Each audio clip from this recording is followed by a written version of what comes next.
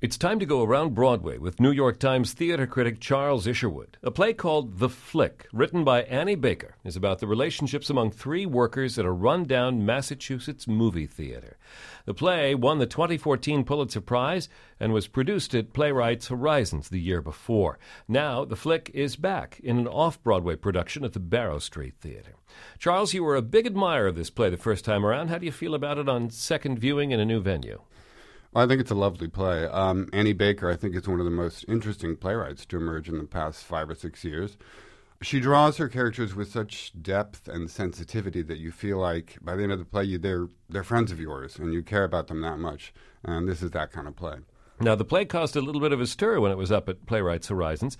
Some of the people who came to see it stalked out and were angry stalking out at intermission. What is it that pushed people's buttons so much? Well, it's funny because there's nothing, ostensibly avant-garde about the play. It's a very simple slice of life, but it does have a lifelike pace, shall I say, in the sense that the scenes don't rise to great climaxes. There's no great drama. It's just about the relationship among these three characters.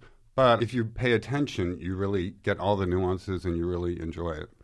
This is a new production now with the Pulitzer Prize imprimatur on it, but with the original cast and director. Is there any reason that audience reaction would be different from the first time around? Are people going to walk out again? Well, I think they actually do. In fact, when I saw it, there were a couple of walkouts at intermission. But I think more people probably know what the play is, so I think it'll get a different kind of audience. At Playwrights, it got a subscription audience. And subscription audiences can sometimes be a little cranky when they see something they don't expect to see. Here, I think if you know what you're getting going in, you'll enjoy the play. Mm-hmm. It's interesting that the play's original cast has been reunited almost 2 years later. What does that bring to the show? And I wonder if they've changed over that period of time. Well, it's interesting. I mean, you do wonder. They're all terrific. Matthew Mayer, Aaron Clifton Moten, Louisa Krause. They actually have grown in the roles, I think. Each one, I think, has found more nuances, more delicacies, and I think it's kind of interesting to see actors marinate in a role for a while, then take a year off, and then go back to it, and you find that they've really discovered a lot of new stuff in there, and I think that's the case here. And the director, once again, Sam Gold, who's also directed Fun Home on Broadway, he has a real specialty affinity for these kind of plays that are what you call in Hollywood character-driven.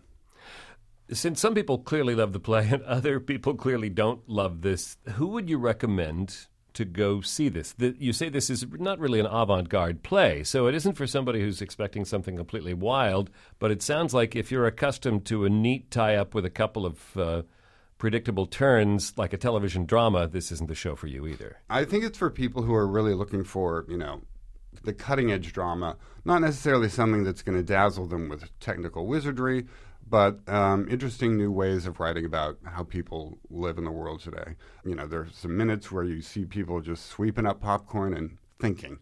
But it's really, I think, quite a beautiful play.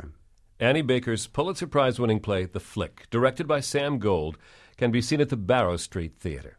We go around Broadway with New York Times theater critic Charles Isherwood each week at this time on WQXR. WQXR is supported by Manhattan Theater Club, presenting Steppenwolf's production of Airline Highway, a new play by Lisa D'Amour that celebrates the outcasts who make life more interesting.